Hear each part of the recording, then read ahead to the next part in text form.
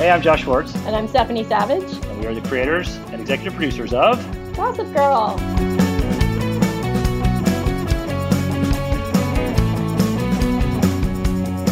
Welcome back, listeners, to your one and only source into all things Gossip Girl. You know you'll love it. XOXO. Hi, everyone, and welcome to the very first episode of XOXO. My name is Jessica Zor, and I played Vanessa Abrams on Gossip Girl.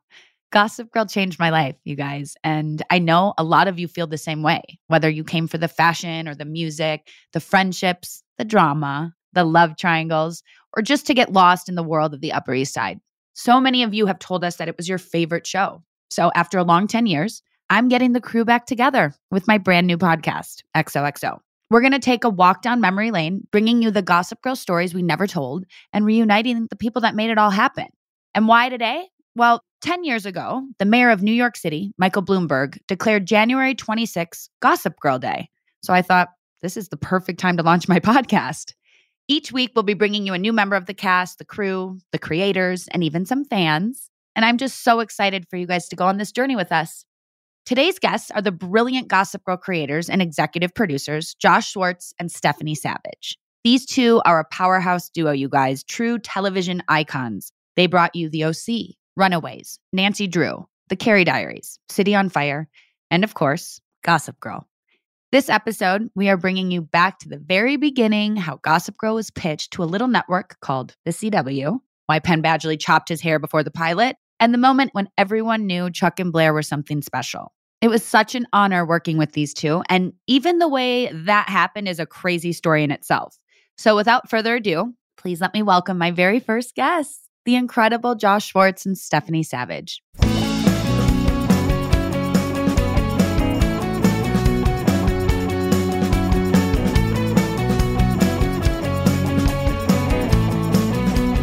Hello. Oh my gosh, this is so lovely. First off, I want to say... Wait, are we starting? Are we doing this? It's on? It's happening? Okay. I want to say thank you guys for creating and putting a vision to a show that meant so much to so many people across the world, but personally for me changed my life. I met some of my friends that I'll have in my life forever. I got to live in New York City. I got to learn as an actor. I got to work with two of the best and most talented producers in the business. And who is that? Working with you guys and the cast that you put together and the project that we all got to work on and bring so much joy to so many people across the world. From the bottom of my heart, thank you guys for that. I know we had a lot of years together and fun times and memories and things like that, but I don't know if I ever really sat down and said, hey guys, really thank you so much, because the hard work and everything that you put in wasn't just a TV show for entertainment. It was like a life for a lot of us and for the fans and viewers as well. So just thank you for that. Thank you. Good thing you came to that pool party that day at my house. Yeah. Actually, can you tell your guys' side of the story? Because David had his, I had mine. I'm going to ask Josh and Stephanie. I have a very clear memory of that. Yeah. So should we just jumping into the how you got cast on the show story? Sure. Yeah. I was having a party at my house. Steph was over. It was like Memorial Day or 4th of July or something? It must have been 4th of July. Yeah. I think you came with Adam Brody, right? With like a group of people. Yeah. We were in the process of beginning the casting process of Vanessa. I opened the front door. You were standing there. And it was like, Vanessa. I found Stephanie. I'm like, what? Did you? And she's like, yeah. And we had the whole conversation, and it was like that. I mean, I don't think we presented it to you at the party. We probably let you enjoy yourself. You guys did not mention a word. No, because at first I was just like, I don't even know if she's an actress. I'm not going to accost her and be like, hey, do you want to be a Gossip Girl? She could No, I think, and it was the early internet days. Like I think we were able to brain surgeon or I think we were able to run to my desktop because it was pre. Yeah, I think we IMDb'd you and you had found your credits. Yeah, we're like, oh, she's an actress. Okay, good. You're like, sweet. Yeah. That is wild. And I was there for a couple hours. You guys never mentioned a thing. No. But at that point, the pilot had not aired yet. No. There was just a lot of buzz around the producers who did the OC and have this new show coming out on the CW, which was a new network. The CW was not a thing. we were the first show for the CW. They were a network that had fused together the WB and the UPN. And the way I recall it happening was Alloy and my agents had sent me the Gossip Girl books, which were set up at the CW already with Dawn Ostroff. Okay. I immediately called Stephanie and said, if you like this, let's do this together. Because we were trying to figure out what we were going to do together after the OC ended. And there was nobody I wanted to work with more after that than Steph. And so it was already set up at the CW. And we were like, okay, great. We knew what they were trying to do. We knew what the WB was. And that was kind of the model that they seemed to be following. And we were off to the races. And I remember very distinctly being on the set of the OC finale. And there was like a crowd of teenagers in the street where we were shooting the episode. And somebody was like, what are you guys going to do next? And I said, oh, doing this book series called Gossip Girl. And everybody screamed. Like all these kids screamed. So the books already had a big built-in fan base going into it that I think we were not fully aware how big the fan base was, how passionate the fan base was. Yeah, we had never really heard of them. And obviously you guys read the books, had an idea of what you wanted to do. Was it always going to be a TV show? For us, it was. So not only did we not know how popular the books were, no one told us that they had tried unsuccessfully to develop the books a couple of times prior to us, which may have made us suspicious. We just went in like, Well, good thing you didn't know that. Yeah, very idealistic. So I think it was, they attempted it as a movie, I believe with Lindsay Lohan. Yeah. Lindsay Lohan is Blair. Amy Sherman Palladino, I think, was writing it. Yeah, prior to us. So we were not aware of any of that. Lindsay as Blair. Who as Serena? I'm not sure they got that far down the line. Dina Lohan, her mother. Wow. Okay, so you guys knew you were going to go do that. By the way, how did you guys originally meet to do the OC? Are you going all the way back? We met prior to the OC pilot. We met on a general meeting. And out of that meeting, the OC was born. And we just worked incredibly closely together. Stephanie was my boss on the pilot, is what we like to say. Or I guess that is the truth. That's why we like to say it, since we speak the truth. And I was the writer and she was the producer. But even though we had these different roles, we just worked very seamlessly together. And there was just a real creative synergy. And but Stephanie was extremely thorough as a boss and as a producer and would time my naps because we were working a lot of hours and I'd be very tired and I'd be like, can I please just take a nap? And she'd be like, you have 2 minutes, go, or whatever. No, it was like 20 minutes and I'd always give you like a couple extra minutes. But we did joke my credit on the first season of the OC was supervising producer and I literally supervised him. I love it. Is this an okay shirt to wear to the network, amazing. Stephanie? Okay, thank you. Yeah, she was supervising all no, it was not. elements. No, yeah. Well, that was part of the charm.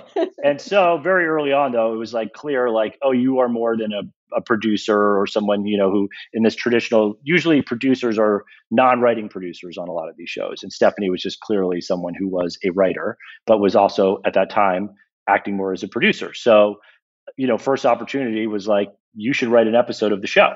And she did. And it was the Chris McKay episode. And then we got to switch roles and I got to be her boss. She did not nap. I did not have to time any of her naps. But it was very uncomfortable for me to have to be now the baby writer handing my script into the showrunner and like praying that he liked it and like that it didn't get a huge rewrite, that it wasn't a big whiff. She nailed it. She nailed it as you would expect. She nailed it. Yeah. Well, but I think that really formed like the basis of the foundation of our relationship where we can wear different hats with each other. We can write things together as partners. One person can write something and the other person can be more of a producer. We can sort of like move back and forth pretty seamlessly. And I think that's quite unusual for people. And I think most importantly, we are okay being vulnerable with each other, which obviously if you're going to write something or create something, there's a lot of vulnerability required. So I always felt like I could go to Stephanie with the most embryonic seed of an idea or a pitch or what have you. And there would be no judgment about what was lacking, only excitement about what it could be. We were early adopters of vulnerability. Yeah, Brene Brown got it from us. Exactly.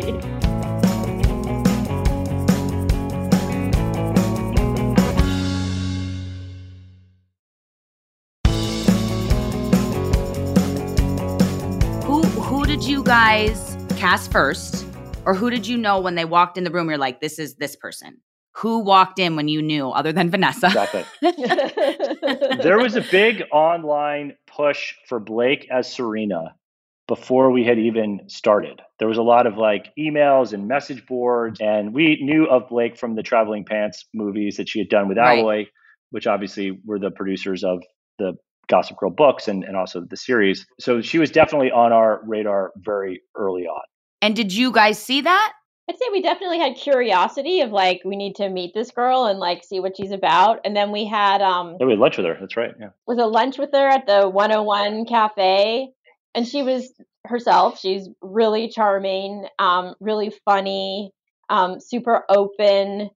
Her personality, her natural personality, is not really like Serena. Is probably a bit more aloof and a bit more like oblivious, to what's going on around her, a little more self-involved, which Blake is not. But part of, I think, we thought one of the reasons that the show, is at this point we had figured out that they tried to develop it a couple times and it didn't work, is that the characters really needed to be imbued with warmth, and kind of a rootability that the book characters didn't necessarily have. And so Blake's natural warmth and kind of her California sunniness was actually going to be a great quality to bring to Serena, that she loves her brother, that she cares about her friends, that she's trying to be a better person. Blake was going to bring all of that in spades versus some other actress who might be more a natural Serena, but who wasn't going to be able to like infuse Serena with those positive qualities that we needed her to have. When I watched the pilot back, I was saying like there's this mystery that Blake also brought to Serena. Like she comes back, you don't know where she was. Was it bad? Was it alcohol? Was it drugs? What did you do? She brings you in where you care about her so much, even though you don't know if what she just did was horrible. Yeah, no, we made one of the first moves that we made in adapting the book that Stephanie was alluding to was in the books and in prior adaptations. I'm assuming the mystery of why Serena left and why she came back was kind of like a little bit. She was a party girl and she got in trouble and she left and now she wanted to come back to you. There wasn't like a super concrete reason to her return or one that was engendering a lot of sympathy for her character. She just seemed like somebody who could do whatever she wanted. So the idea that she was back because her brother, had attempted suicide and she wanted to keep that a secret and she had come back for her family. That was a move that we made early on in the adaptation to try to really root the audience's interest and like root for Serena and give this character who has the world on a string, has this reputation, is beautiful and, a socialite and all that. It gives people a lot of reason to not like her. Had slept with her best friend's boyfriend. She had some strikes against her, but she was coming back for this thing that was obviously incredibly sympathetic and that hopefully would get the audience to root for her. Yeah, in the books, her brother Eric is older. He's not gay. Right. He's not vulnerable little guy that Connor brought to life. And one of the funny things is Blake, for us, was the second she started reading Serena, she just was Serena, and we were 100% like sold on her because, as Stephanie was alluding to, she was so Californian and bubbly, and right. It required not imagination, well, a little bit of imagination on the part of the network, just to kind of like see her as a New Yorker. So we did a screen test where luckily Stephanie has a very sophisticated closet. And she dressed Blake in her own clothing. Wow. And so that fusion of Stephanie and Blake on camera. You guys were like, listen, you're going to be Serena whether you like it or not. Well, it made sense. Stephanie is Gossip Girl, so it made sense that her wardrobe is what got. Well, I had like a good cashmere overcoat and like a nice like Lanvin satchel. We just we Barneyed her up a bit. And when they saw the screen test, everybody 100% got it. Because sometimes executives have to literally see it. You can be like, hey, this, and this. And they're like, they don't get it sometimes, which is so funny to me. Well yeah. Poor Leighton. Yeah, exactly. We have a couple of those on this show. Poor Leighton is blonde, naturally. And she had to dye her hair. She came in blonde, right? Yeah, she came in blonde. And we're like, Blair has brown hair. It's probably best if both the girls don't have blonde hair. She'll dye her hair brown. I think the internet was very intense about that stuff, right? No, the internet was like very crazy about like when Chase was cast, they were like, Nate Archibald has green eyes and like Chase Crawford has blue eyes and like this show is ruined and there was very funny. Oh my God. Oh, the internet. But yeah, so Leighton, they just could not, they're like, we know what you're saying, that she'll color her hair, but we just can't see it. So Leighton truly, during pilot season, got her hair dyed Blair Waldorf brown to come in and read for the role. Gave exactly the same performance. Just a different hair color. And they were like, oh, get it now. Yeah. Wow. Did she rinse her hair in the sink? Is that what you said? In the bathroom? I'm not sure about the rinsing in the sink. We may have embellished that over time. Yeah. And when you guys were casting, I think David said not a lot of chemistry reads were happening, which I laughed because I'm like, that's maybe because they knew that everyone was going to somehow connect at some point. So everyone just had to have chemistry. Yeah, we needed to dial down the chemistry. Yeah. My memory is Blake was cast, and then we had a big day of screen tests with Leighton, Ed, and Chase, and maybe Taylor. My memory is that Blake was not cast, and we did a screen test of Blake, Leighton, and Ed. Anyway, but I don't remember them being grouped together. But Ed was a whole situation. First, he read for Nate. It was definitely not a Nate, but we both wrote on a piece of paper during his audition and showed each other that we each had written Chuck. He had a British accent, obviously Ed did. So we wanted to hear it both ways. And he was just so cool and so unique. And there was I've never seen a kid like this on a show like this before. We got to find a place for him.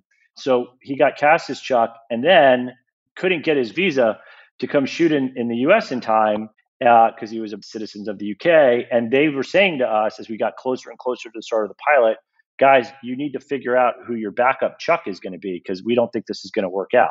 And we were just like, there is no backup Chuck. It's Ed.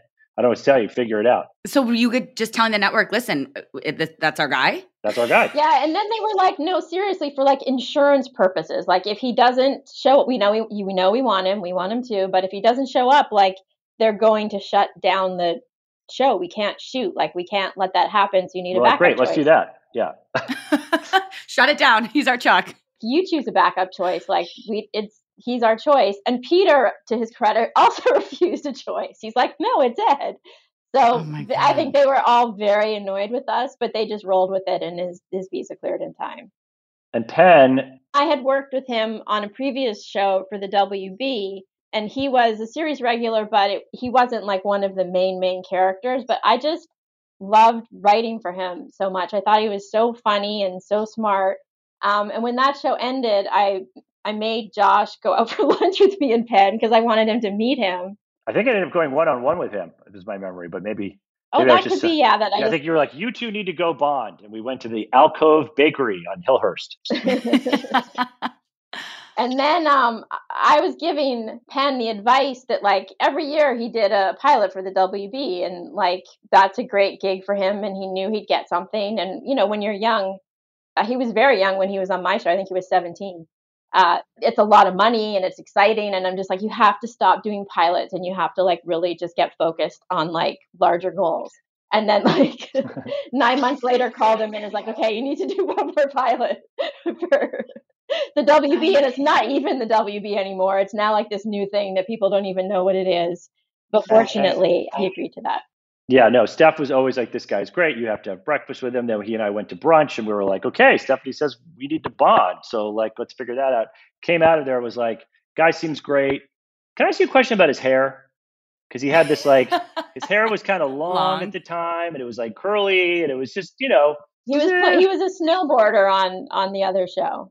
So he showed up on set with his big hair, and that morning that he went on camera, the first scene we shot was him and Rufus putting up flyers in Brooklyn for the Lincoln Hawk concert, which I wore my shirt today. Oh, that's so cool. And we just brought him into the trailer and they just buzzed all of his hair off. Oh my God, that's funny. And which is, by the way, is a nightmare for the network, right? Because normally the network makes you do hair tests and and they want to approve everything. Yeah. And all of a sudden it was Penn shaved his head and now he's coming to shoot.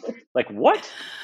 And then Peter Roth was freaking out. Everybody was what is happening? You shaved his head. And then everybody saw him and was oh, damn. He looks good. Yeah. Yeah. He's so good looking. He could pull off either. Well, and I think it actually kind of pushed him into being like, it made him look like more of like a young man. Like it was like a leading man kind of a look, Yeah, you know? it was good. Yeah. That So was like good. the Brad Pitt, like head buzz cut of the day. Yeah. Yeah. And then Taylor was so little. She was like Cindy Lou Who. Yeah, she's awesome. And we're very proud of her. But who knew? Yeah, I remember her being like, do you want to listen to my song I've recorded? Like little 12. And it was like Gwen Stefani, like super poppy, you know, the music she was making at the time. So the idea that she became pretty reckless and what is she like set the record for like most number one singles by a female artist on the hard rock charts or something insane. Like amazing. For sure.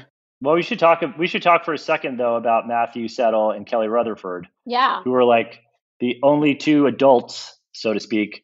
You know, that they were actual adults, but that we were allowed to, that we were going to have as series regulars in the show.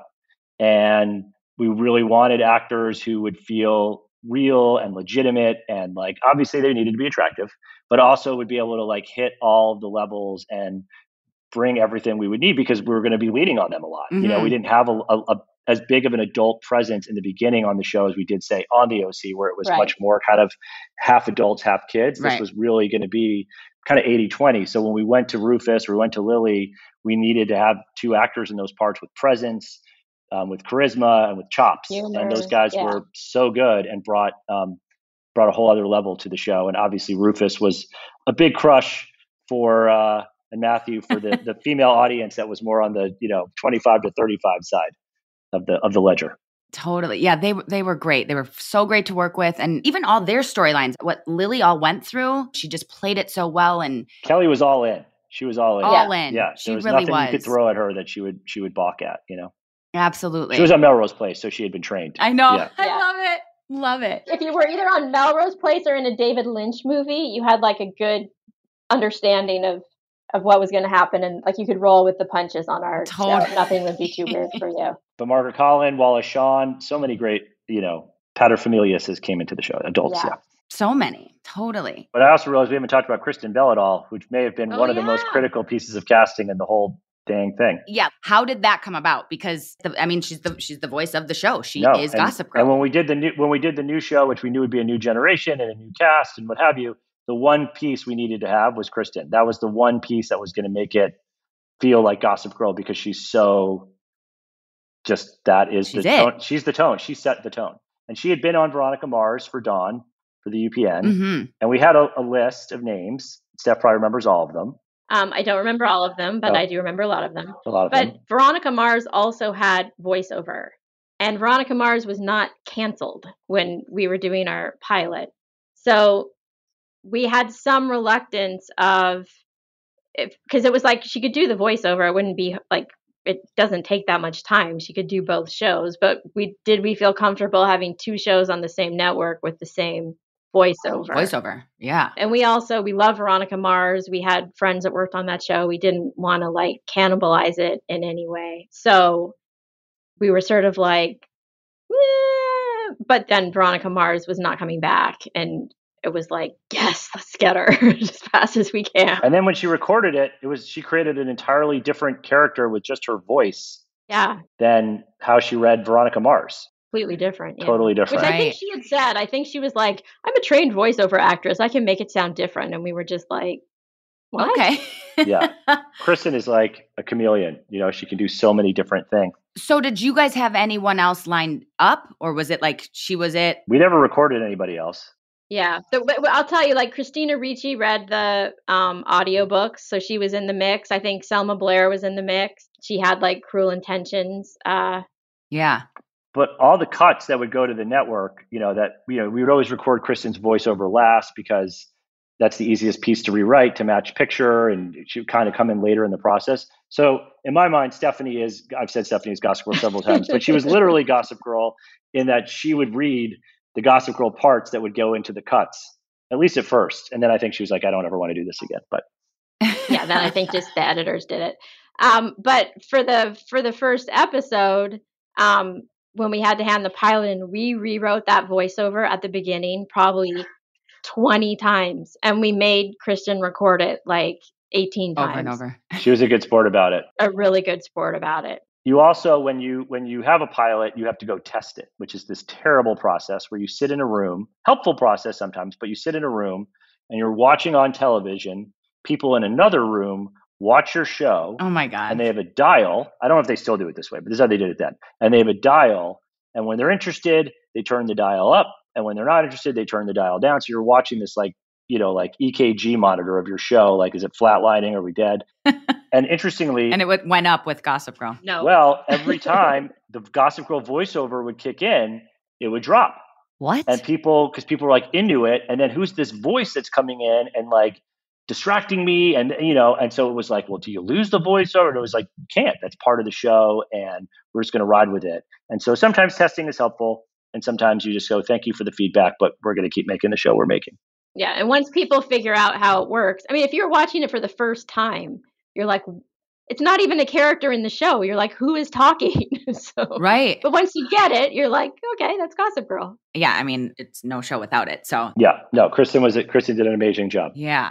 And it's so funny because people still to this day will be like, how was it working with Kristen? I'm like, we never had a scene together. I never saw her the entire she's time. on camera in the finale, with Rachel Wilson. They're like auditioning for a scene when her voiceover is her audition for the Gossip Girl movie. And that's her one on camera appearance. Yeah. Although she was on Fallon recently, and he made her read a bunch of headlines as the voice of Gossip Girl, which she's such a good sport about it all. Oh my God, I got to go look that up. That's awesome.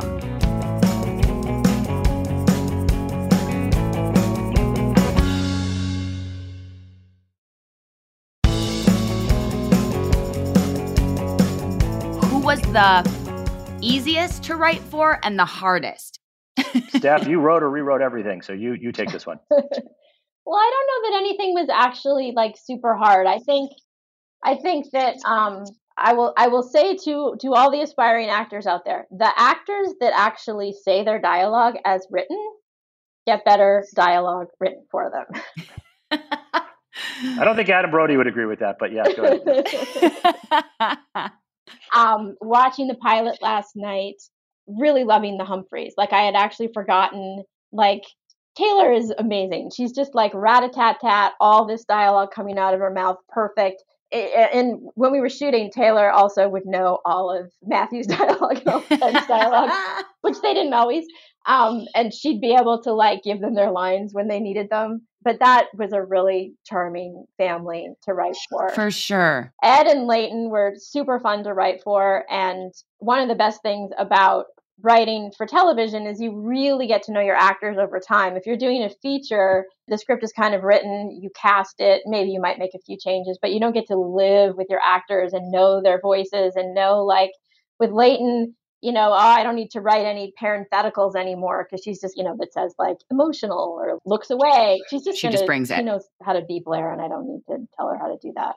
And I loved having an outlet for that very elevated, articulate person who seems like they've kind of scripted their dialogue before. The character's a little written, as they might say, but like Blair did practice her dialogue in the mirror before she went to school that day.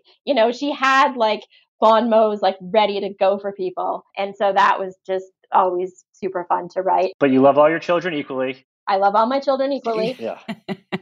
But also Blair, what Leighton did with Blair, I'm shocked that someone wasn't nominated for some things. Like there was a scene with Leighton where I'm like, you literally just brought every emotion within 2 pages where you had me laughing, you're crying, you were vulnerable, you were a little brat. We felt bad for you, the vulnerability that Blair had. And did you guys know that was going to happen, Chuck and Blair, or maybe was their chemistry? No, I mean, yes to everything you just said about Leighton's performance. And on the award front, I would like to point out we have several Teen Choice surfboards that we polish. 100%. That's our hardware. And by the way, I don't overlook that. I think those are amazing. Don't overlook those surfboards. Yeah. I would never. But I will go on the record and say, like, the Emmys do not embrace the teen shows in the way that I think they deserve to. Yeah. And Emmys, Golden Globe. And again, I really, those surfboards like mean everything to me. They're in my sister's, my high school, my sister who just graduated high school, her room. And I love them. They mean so much to you. You gave them to your sister. Got it. Okay. Fair enough. It's my old room from high school. But yeah, I feel like maybe because it is a teen teen show, or back then CW wasn't looked at. I know Jane the Virgin was one of the first. I just feel like there was a lot of scenes and performances throughout the show that I was like, wow, that's like really good. Yeah, no, and Leighton, I mean, the stealth thing with her was just how funny she could be. Yeah. But sorry, to answer your chemistry question, it was the end of the pilot, and those two are standing outside the party watching, Dan and Serena and Jenny leave the party. And there was just like a connection between them, Ed and Leighton and Chuck and Blair, watching, as the kind of, at that moment, the villains of the story. Right. Obviously, that would evolve over the course of the series. That was immediately just so palpable and fun, their dynamic. And it really that was where it kind of really first landed. In my memory, was the end of that pilot. Yeah, and it was like a revelation to watch the end of the first episode and feel like, oh my God, it's like Dangerous Liaisons. It's like Valmont and Murtoy, like the characters that, like, they love each other, but they hate each other, but they're going to like do schemes together. And like that they team up was well. such a juicy story to want to lean into, because the Chuck character in the pilot is very much a villain. Totally. To a point that it felt problematic to make him not just a villain as we move the story forward. But it was a question of, do we do that or do we not do that? And you guys went with it, and it was everyone's like favorite relationship. It really, really was. I mean, you fight for them, you cry for them, you love them, you hate some of the things they do. Yeah, it was just such a great relationship. And I think that they respected each other and had so much fun playing it that really bled into their performances when you watch it. Yeah, and it's also part of the fun of making, long form series television, where it's an evolving, breathing, living thing, and you can react to the actors and start writing towards everybody, as you get to know them more. And their voices, and also as the audience is responding to stuff. So, you have that opportunity to adjust. Totally. Oh my God, it's so funny. 22 episodes a year. Isn't that crazy? Well, not the first season, because we got cut short by the writer's strike. So we had to do a little bit less. Right. But then back to it was 22. Yes. That was like a normal thing, which when I think about that, I'm like, that's crazy. Yeah. I think we did more than 22 the second year to make up for that. I think we did 24. Yeah. The second year to make up for some of the lost episodes. And fun fact, we were one of only 2 dramas that launched in 2007 that came back for a second season, the other one being Josh's other show, Chuck. And we were the only show that came back directly after the writer's strike in 2000, or the only drama. There might have been a half hour. Other shows came back for season 2 from the writer's strike, but we were the only ones that made it to season 3. There's 3 shows that premiered in 2007 that were impacted by the writer's strike that survived past season 2. Gossip Girl, Chuck, and then this little show, very obscure, you probably haven't heard of it, called The Big Bang Theory. Those are the 3. Oh my God, I never knew that. Yeah. That's incredible. I mean, I knew it about, but obviously for Gossip, well, we can get into this as we go along, but we'll stay with the pilot for now. No, I was going to ask, at what point in season 1 did you guys know not only that the show was special, but that it was going to hit the way it did? Because it felt like it blew up so quickly. So this will bring us to the writer's strike then, because that's not actually what happened. Okay. We premiered, and it was like, okay. And I remember we went down to the CW with Warner Brothers and Peter Roth, who was the head of Warner Brothers at the time and a passionate advocate for the show. And he loved the show right away. And Susan Rovner. And so we went to the CW to talk about stuff, and it was like the elephant in the room of like, everybody really believed in the show. Right. Everybody really loved the show. Like Dawn's from New York and like grew up in this world, like really connected to the show, but it was not happening ratings wise when we first premiered. And part of that was the newness of the CW and like, people not knowing that was a thing. That was an actual network at that time. It was all new, but it was kind of like the elephant in the room of like, what are we going to do, guys? We have this show and we think it should be successful, but it's not really materialized yet. And then the writer's strike happened. And obviously, as we were saying, for a lot of shows, it was not a fortuitous event. It was actually quite a disastrous. Right. I don't mean to laugh when I say that. But so everything went off the air because once all the new episodes were done, there was nothing to put on. And the CW, because they did not, unlike NBC, where Chuck was, they could put on like American Gladiators and all this reality show and just fill the air. CW had nothing else. So they had to put Gossip Girl back on because there was nothing else to put on. Right. And slowly over time, when all the other networks were kind of down, the audience kept growing and growing. And then when we were able to come back and do, how many stuff was it? 6 episodes or 5? Yeah, I think it was 5. So the CW shows again, because every other network, including NBC with Chuck, we all had to wait until the following year to come back for fall season 2. But the CW just had to have shows. So they're like, we need 5 more episodes, whatever we can shoot, to launch in February or March, whenever the show came back. Yeah, I think March. And that's when they did their whole OMFG campaign, that whole like outdoor marketing campaign, which was all over LA, all over New York. People were like scandalized, like, it says OMFG. That says fuck on my billboard on Sunset Boulevard right now. And it's like, no, it just says F. We don't know.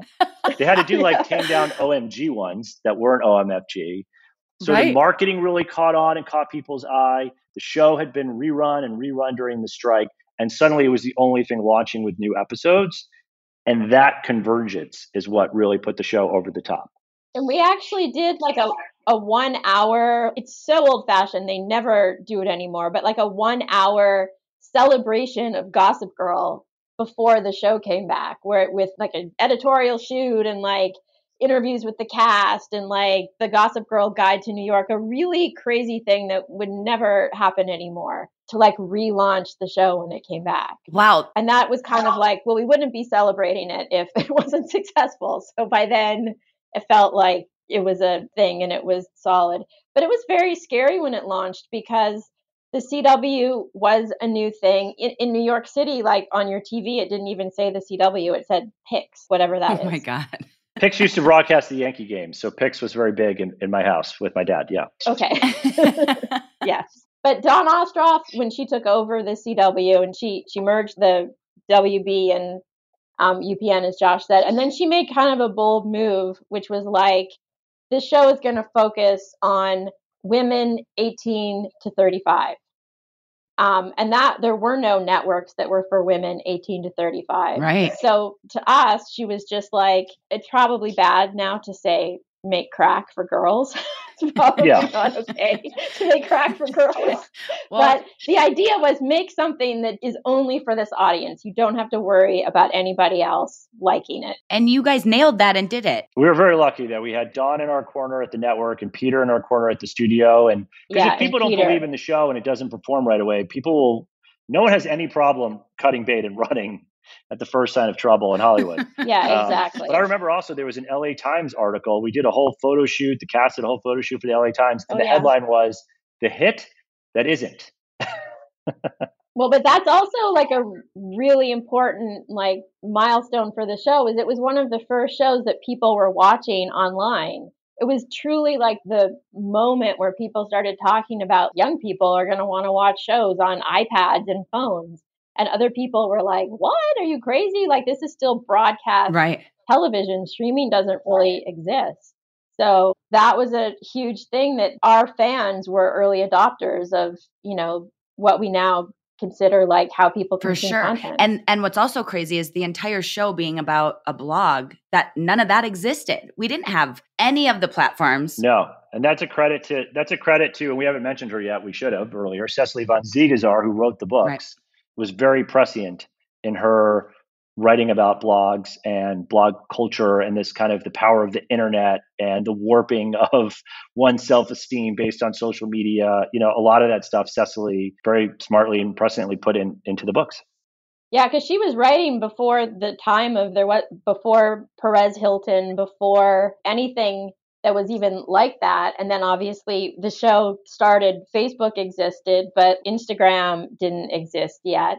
There's a MySpace reference in the pilot. They're on Sidekicks. Yeah. Yeah, they're on Sidekicks. When we actually shot the final episode of the show, there's a flashback to the party that Dan goes to where he meets Serena. And so we needed to get sidekicks. So our prop guy located some sidekicks. They were Paris and Nicole's sidekicks. Oh my God. That's amazing. That's a fun fact. Yeah. Wow, I almost forgot about sidekicks. Those were the hottest things back in 2007, you guys.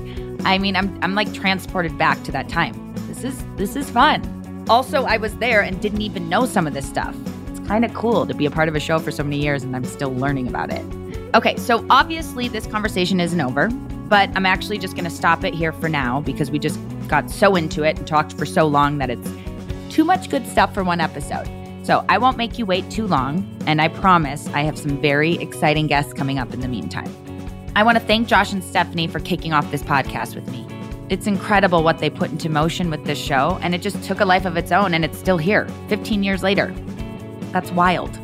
Thank you all for listening. Until next time, XOXO.